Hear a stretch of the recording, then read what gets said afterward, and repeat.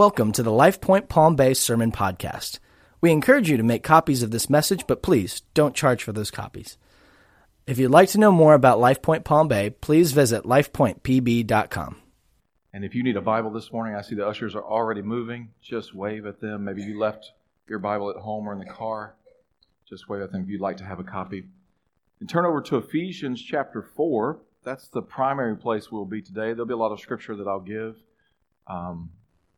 Some of them won't even be on the overhead, just some things I'll probably just quote for you or give the reference. If you take notes or you want to jot those things down, you can.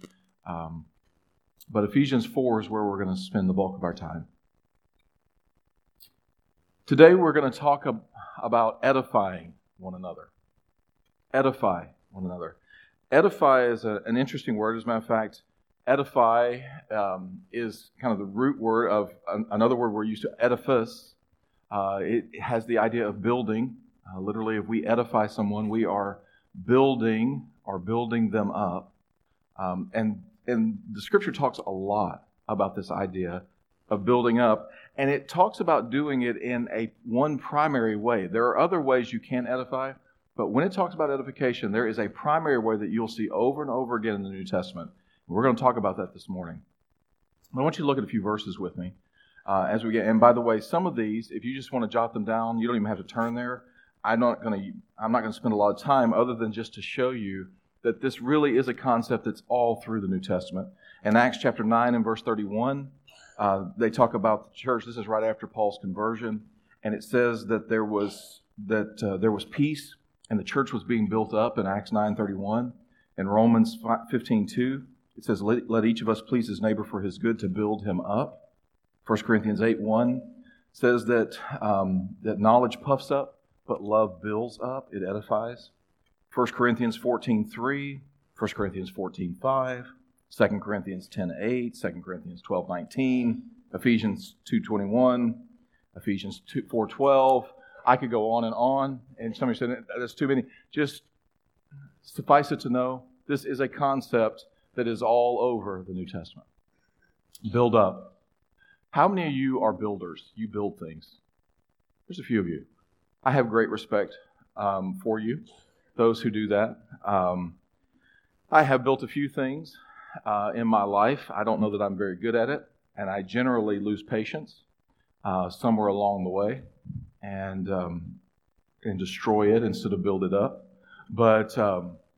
But there are certain skills that are required in being a builder, in building something up.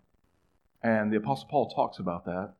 I want you to see some of these verses this morning with me that we will take time to look at. 1 Corinthians 3 and verse 9.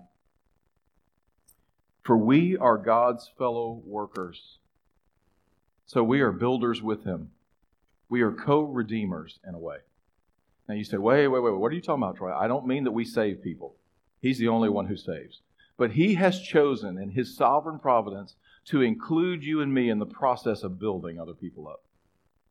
He says, I want you to come to it. As a matter of fact, one of the primary ways that the Lord wants to build other people up is through you and through me. That's how He wants to do it.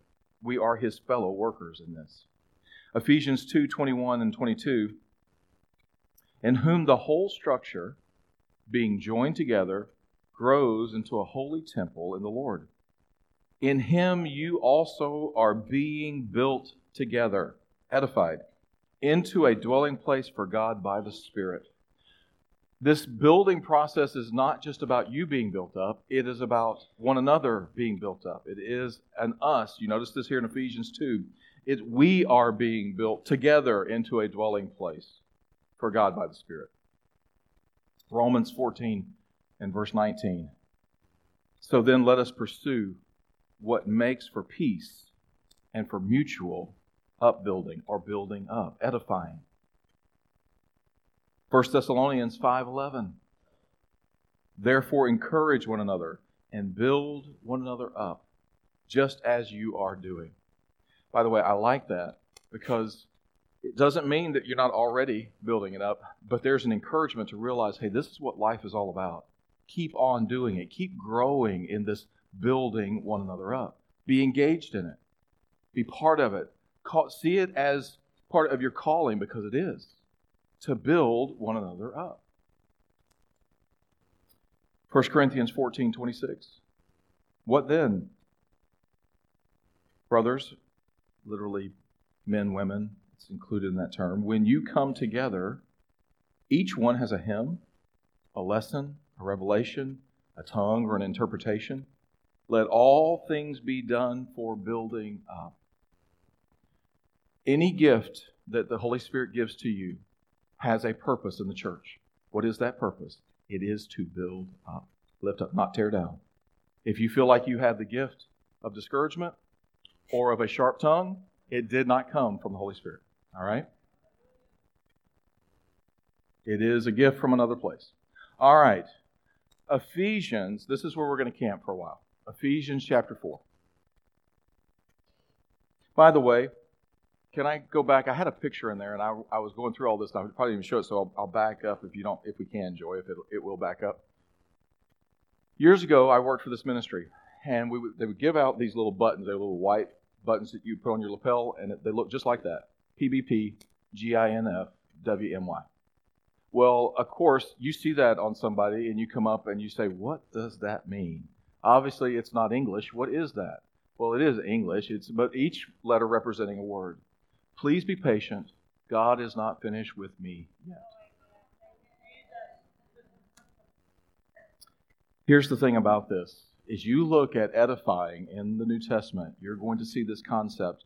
See, unlike, well, I guess some building projects go on forever. Some of you may have some of those at your home that have been going on for year after year. But typically, we finish building projects. Lord willing, the project we're working on here, it'll be finished in a few months, Lord willing. And so you come to a completion of that particular project. But in this edifying, in this building project, you and me, the building keeps on going. We keep being built up. We are under construction. And we're always under construction. Please be patient. God is not finished with me yet. We are still. Ephesians chapter 2, when it says that we are saved by grace through faith, and that not ourselves is a gift of God, not of works, lest any man should boast. And then it says, because we are His workmanship, ongoing. We are His ongoing workmanship, created for good work. He has a plan for us. But this working that He's doing, this construction that He's doing in our life is ongoing, continuous. This is important because if you're going to be used of the Lord to help edify other people, you're going to have to recognize that about yourself and about them, that you are works in progress, that you are under construction, and so are they. Otherwise, you're going to have unrealistic expectations of other people, and you're going to have unrealistic expectations of yourself. You have to believe that you are still under construction, and so are they.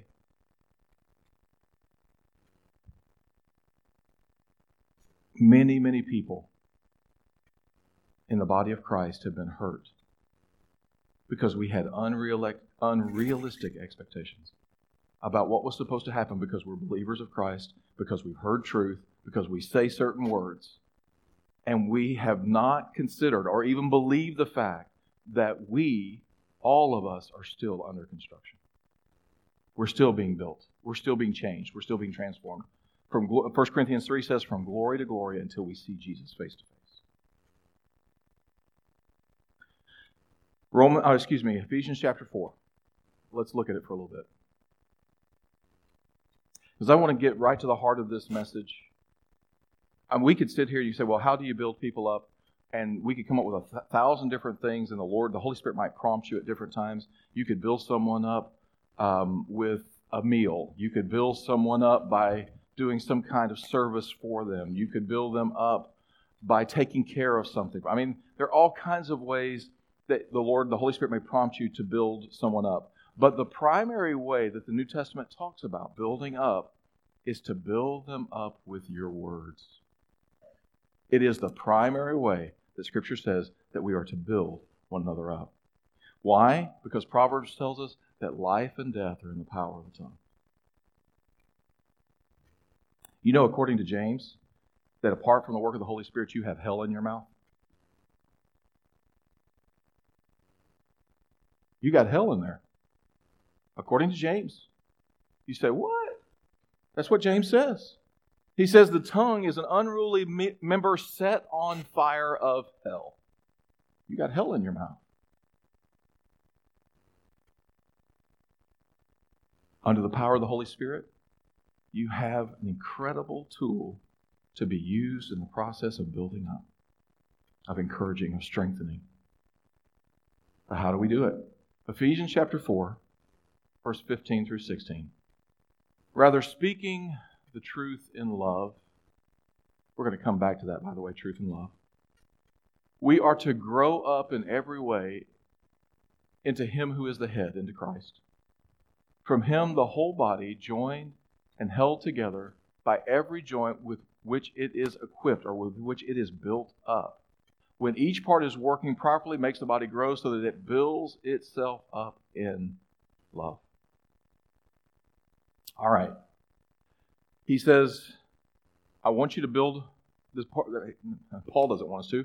God wants us to. He's writing this under inspiration and saying, our role as believers is to build, and not just for believers. We do it first at home, first among our family, first among the church, which sometimes is the hardest place to do it because we have higher expectations of one another. You know, have you ever found that it's easier to treat lost people better than it is to treat your brothers and sisters? Because we don't expect as much out of lost people. So he says, I want you to start there, building one another up. This is how the church builds itself up in love. It's how it grows. It's how it's strengthened. It's how it's transformed. How we do this one, and we do it with our words. But notice in verse 15, he says, I want you to speak truth in love. There's 2 goalposts. All right? Use a football analogy. 2 goalposts. Now, if you were to look at a goalpost, I forget the exact dimensions between the bars on a goalpost, but it's roughly the size from this end of the platform to here. And you think, oh, getting a football through that space, no big deal. I mean, I could give you a football if I moved all the people and put you right back there at the door. You think, man, I could kick it through that space. That's no big deal. But what if I put you at the playground and ask you to kick it through there? What if I put you 50 yards away and said, now kick it through that same space? That space that seems so large, it's much, much smaller, much more difficult. But when we're building up with our words, we have these goalposts, and sometimes we feel like, oh, that's no big deal to do truth and love. But you're going to find, as you get more involved in this process of edifying, you're more like you're kicking a field goal from the playground than you are from in here. It seems much more difficult.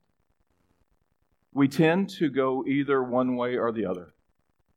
Truth, but no love. Love, and no truth. Truth without love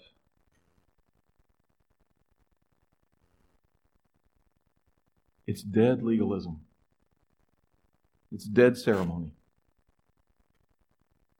It has no life. It just brings death. It may even be true, but it's death. Remember, it's a classic line now in American culture. A line from a movie years and years ago, A Few Good Men. You guys know that immediately probably comes to your mind if you've ever seen it. You know the line that comes. Jack Nicholson makes that statement. You can't handle the truth, right? Some of us go through life that way. I'm going to tell them the truth. I don't care whether they can handle it or not. I'm going to give them the truth. By the way, Jack Nicholson does not represent the Holy Spirit or His work in any way in that movie, okay? If you say, yeah, that's who I am, then you're wrong. But sometimes we go through life just one goalpost. Just one side. I'm going to give you the truth. I don't care. It's just the truth. Truth without love, it's dead orthodoxy. Love without truth is empty sentimentalism. I can't even say the word. It's empty sentiment. It's empty.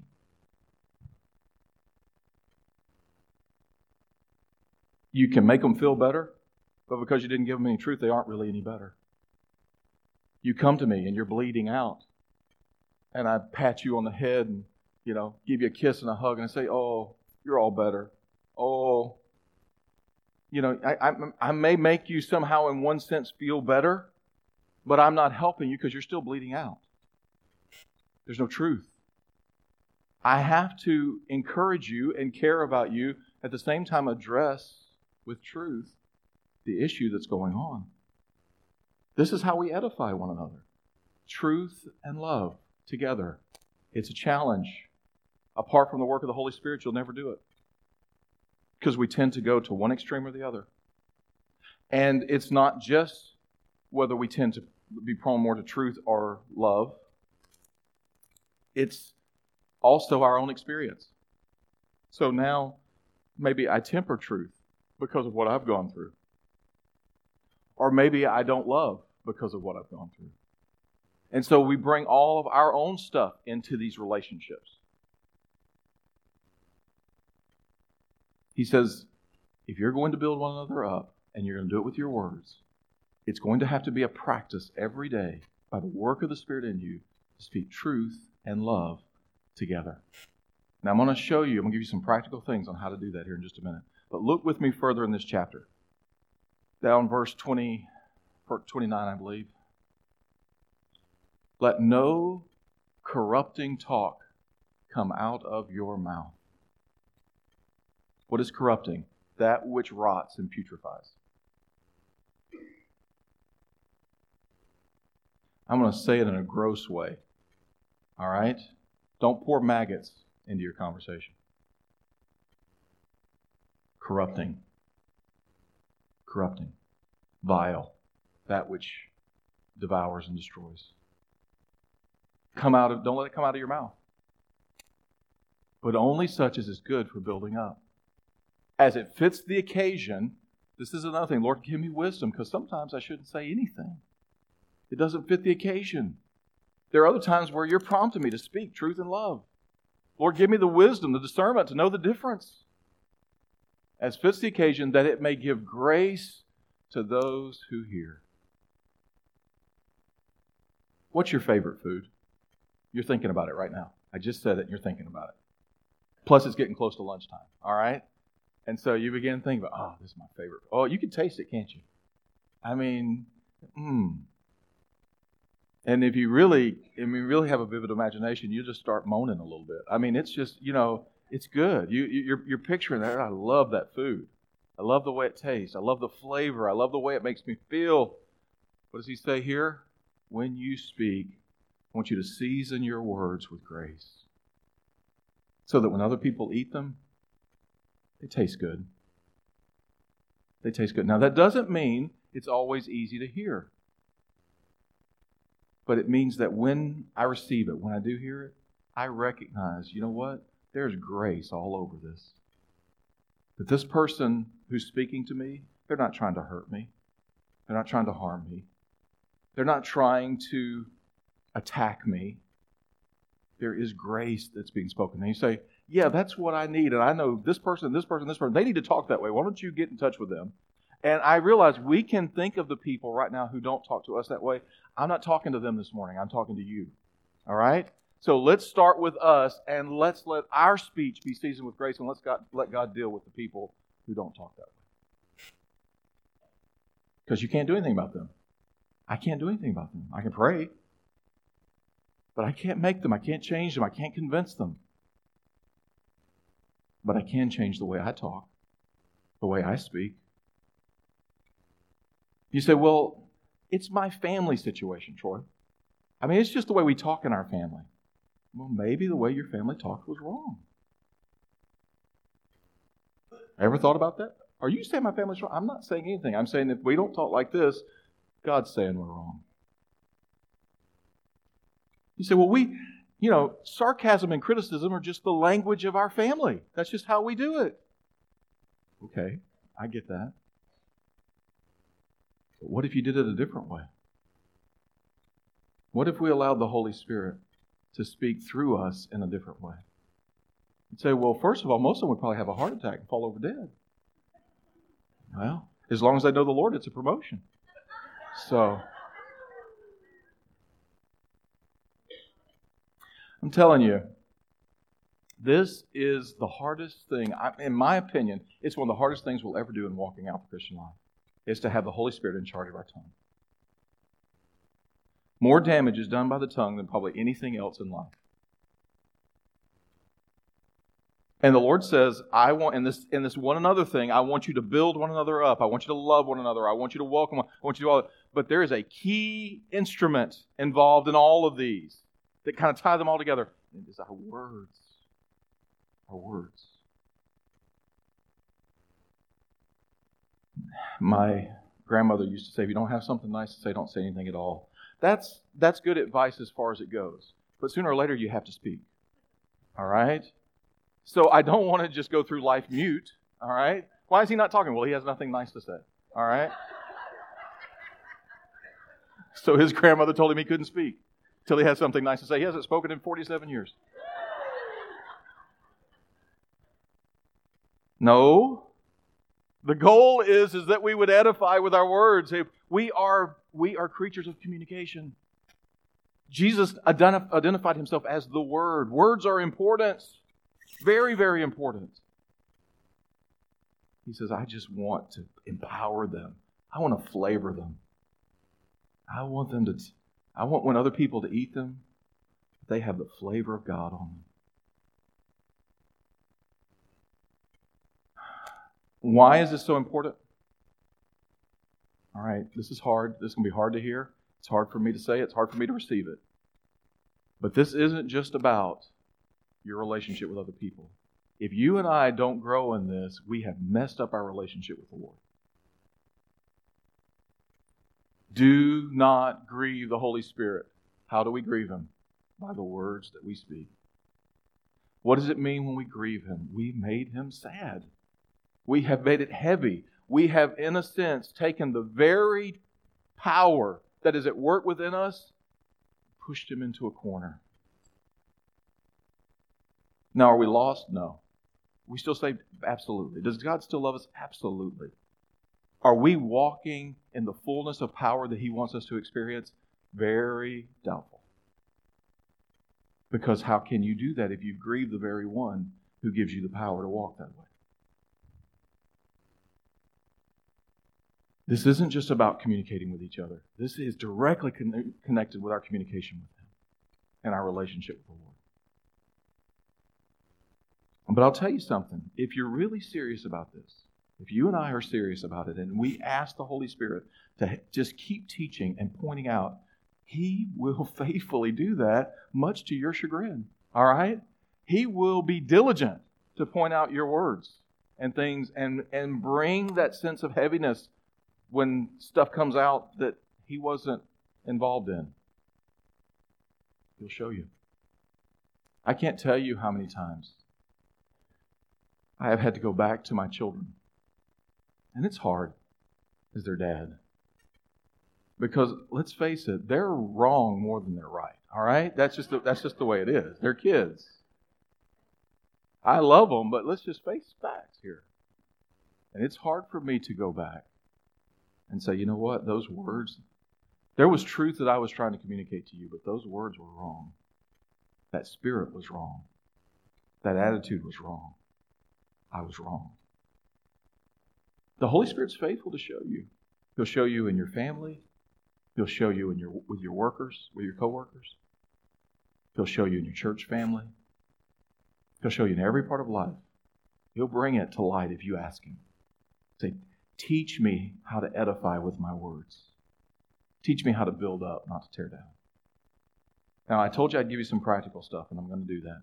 Turn with me to 1 Corinthians chapter 13. Here's some questions that the Lord has me ask often about my words. And I'm going to share them with you, all right? I'm not going to keep them to myself. I'm going to share them with you. 1 Corinthians chapter 13. You know it is the love chapter. We are to build one another up in love. We are to have our words seasoned with grace. We are to speak truth and love together. All right? So love is a key component of our words and how we're communicating. How do I know that I'm speaking truth and love together? Not just my truth. not just what I want to say in the moment. Here's some questions we can ask. Begin with me in verse 4. Love is patient. And when I'm speaking right now to whoever I'm speaking to, and I'm communicating what I think to be truth and love, am I patient or impatient while I'm speaking? Oh, this gets me with my kids all the time. Because most of the time I find that when I'm speaking, I'm impatient. I'm trying to produce a result quickly. They are hindering me in some way. They are disrupting the flow. They are standing in the way of what I envisioned, and I am impatient for it to be fixed, and fixed quickly. If you speak with impatience, you are not speaking in love, according to 1 Corinthians 13.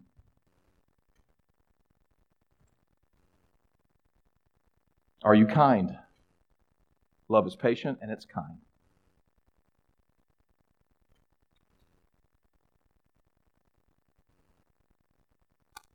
We joke about this as men. When you've had your wife ask you, she put something on, does this make me look fat? Or how do I look in this?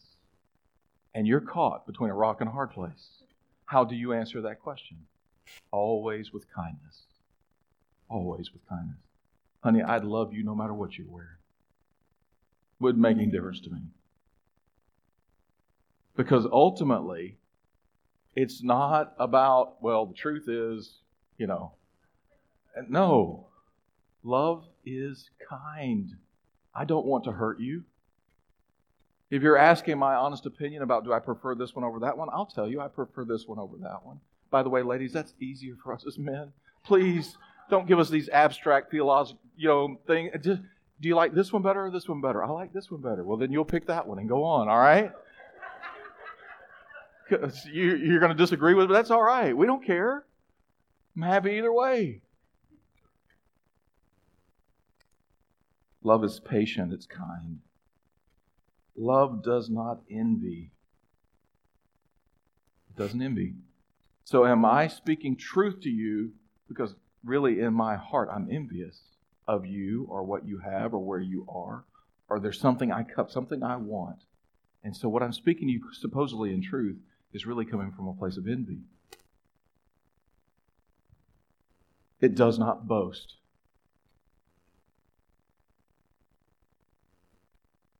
If I speak truth in love, it's not boastful. It's not about me. I'm not trying to build myself up in the truth that I am sharing with you. I mean, isn't this a good list? It's very practical. It's not arrogant. I know better than you. If you just do what I do, if you just make the choices I make, you wouldn't have all this problem. It's an arrogance about that. There's a pride. It's not rude. That speaks for itself. Truth is not rude. Not if it's spoken in love. By the way, it's rude to speak something factual about another person when everybody with you can laugh, but they can't. That's rude. That's not loving. I think I've shared this illustration before through the years, but it bears repeating, and you may have not heard it, but I have a dear, dear friend who challenges me, has always through the years. I've known him since I was about 21 years old. And he has challenged me by his walk with the Lord and his sensitivity to the Holy Spirit. And a number of years ago, he and his wife and Lori and I were riding in a car.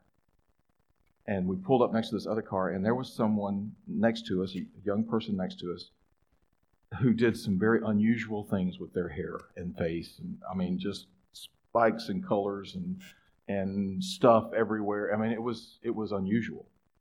And so I looked over and I started laughing and making fun of, thinking, oh, this is funny and we'll all get a good laugh out of this. And my friend was in the car and he bowed his head. He just dropped his head. And I could see it was like he was in pain. And I said, Matthew, what's wrong with you? And he goes, Troy, it hurts me. that you would say that about him. It's like, but he looks like a freak. He goes, Troy, you know nothing of his story. And regardless of how he looks, Jesus loves him. He's a good kind of friend to have, my friend. Don't be rude. If you and others can laugh, but they can't join you, it's rude. It does not insist on its own way. Boy, that catches me every time. My truth often involves my own way. I want what I want. If you are speaking from a place of I've got to get my own way, you are not speaking truth in love. It does not rejoice at wrongdoing. It doesn't get happy when somebody else messes up. It rejoices with truth. Love bears all things. It believes all things. It hopes all things. And it endures all things. Love never fails. It never ends.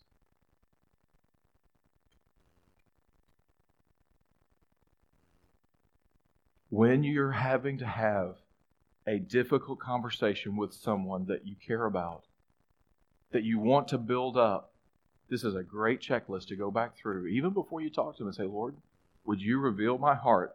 Am I displaying any of these things? If I am, that's got to be dealt with, because I can't speak the truth in love if I'm arrogant, if I'm rude, if I'm fighting for my own way, if I'm any of these things, if I'm envious or boastful, I can't speak the truth in love, because love doesn't look like that. Now, I have been told some hard stuff in my life. People who've spoken into my life, and they've told me some things that are hard to hear. Some have not loved me or cared about me, and I just had to endure it. But there are those that you know love you. And even though they have spoken hard things to me, my life has been changed because of it. Because of the way that they cared enough to speak truth, but to love me while they were speaking. They weren't after their own agenda. They weren't trying to accomplish their own goals. They simply wanted what's best for me. Now, here's the other thing. Because they were patient in it, they weren't forcing an outcome right then. So I didn't have to respond immediately the way they wanted. They still loved me. They didn't cut me off. They didn't change the truth. They didn't justify my bad behavior or my wrong thinking. They simply spoke the truth and loved me.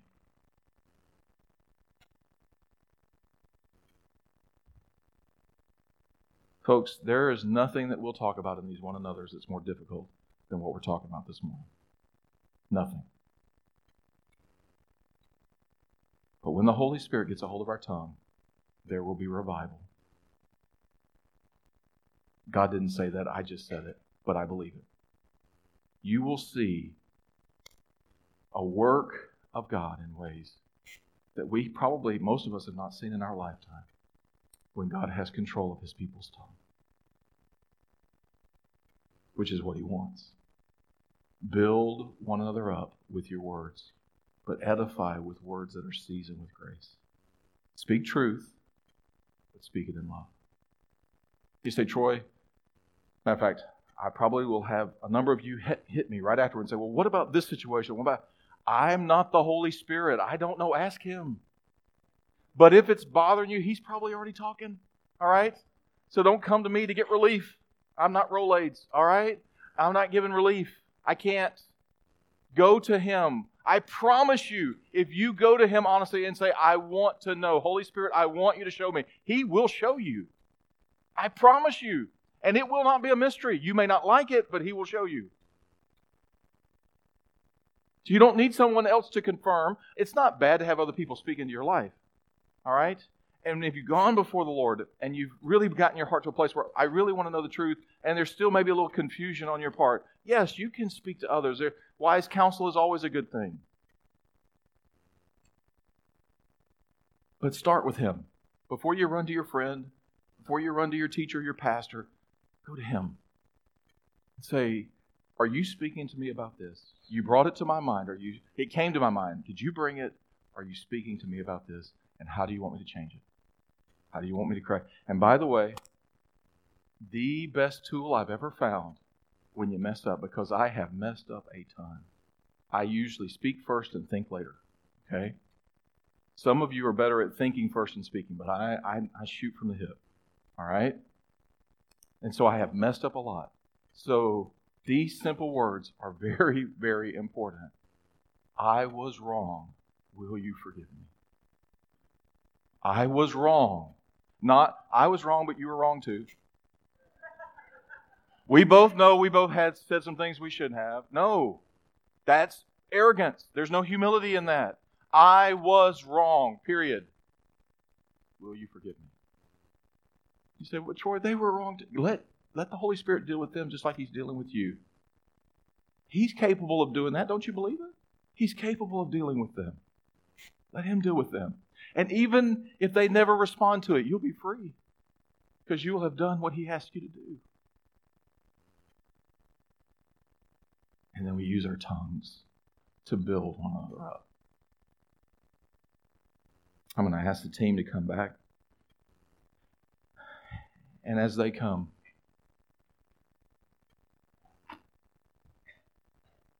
I want you to close your eyes with me for a moment. Not because it's spiritual or anything like that. Just to kind of tune everything out.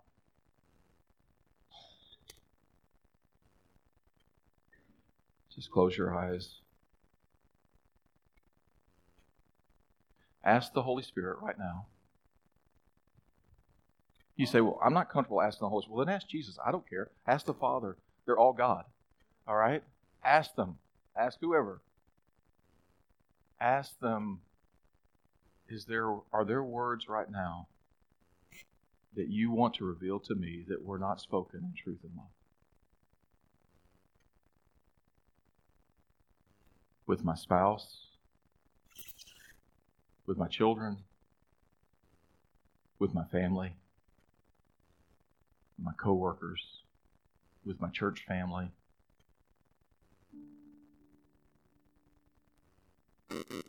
With the person I don't even know who's in that car and I yelled things at them. Not that I would have ever done that, but maybe you did. All right?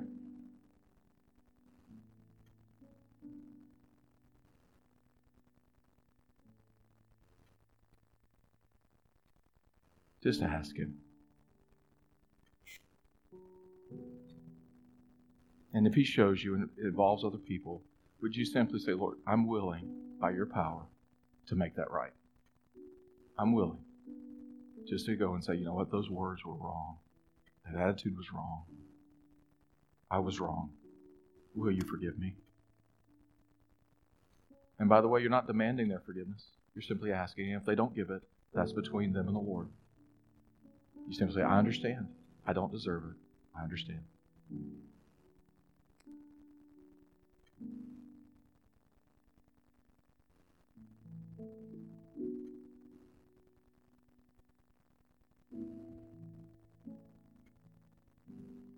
And I have one other prompting this morning that I'll share with you. Could you create an altar in your mind? Whatever an altar looks like to you, that place of sacrifice. Could you create it in your mind?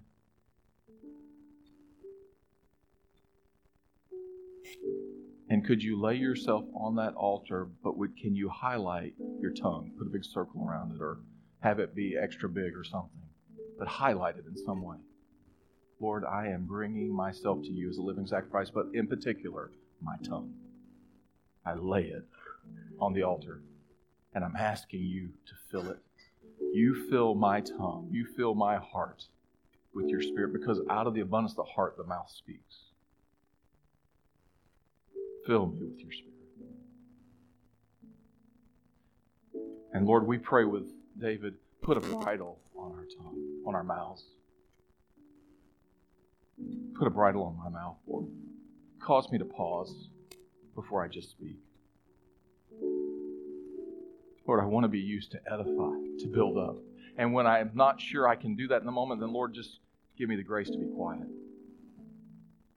until you prepare my heart Prepare my mind to be able to edify. Lord, cause us to never run away from the truth, your truth. We never deny it. We never run away from it. We don't make apologies for it. But Lord, we want to speak it in love.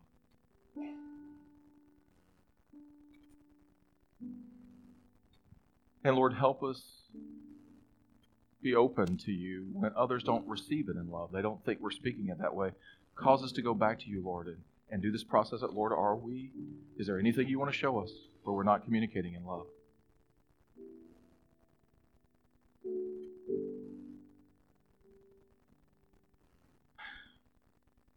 God, bring revival among your people. I believe that it will start by the work of your Spirit, doing a work in our heart that affects our tongue.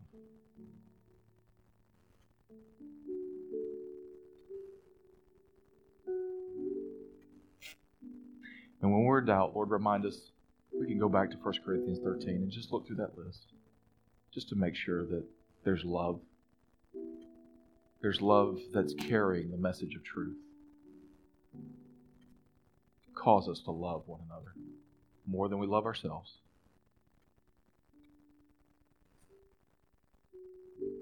And Lord, I realize that everything we've talked about this morning is impossible. I can't do it. I've tried to do it in my own strength. I can't. I think most of us acknowledge that, and there may be some who still think they can, but Lord, they will soon find out they cannot. So, Lord, we are dependent upon you to do this work, but we're also confident that you will. That's what you want to do. So we are surrendered to you to do what only you can do. And Lord, help us be gracious with one another when we mess up, because we are under construction. We're still being finished. Our salvation is complete, but this transformation is still ongoing. So, Lord, give us patience with ourselves and with each other. Lord, thank you. In a moment, we're going to close in a song. And we'll have prayer partners here at the front. We do every week. If there's anything going on in your life, we could pray. Maybe you came forward earlier and you'd like to pray some more specifically with someone about whatever's on your heart. That's what we're here for. We love that privilege to be able to pray with you, to use our tongues to build up, not to tear down. And that's a privilege we have in prayer, to be able to do that. But never forget this, by the way. This is just a PS to the message.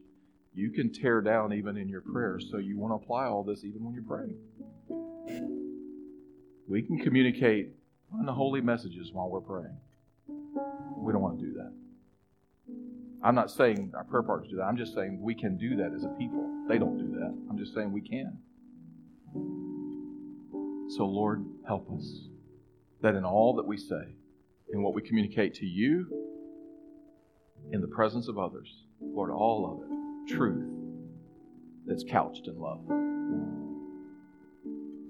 Thank you, Jesus, for what you're doing. Thank you for what you're going to do in the days ahead as we see you at work in us. We pray this in Jesus' name.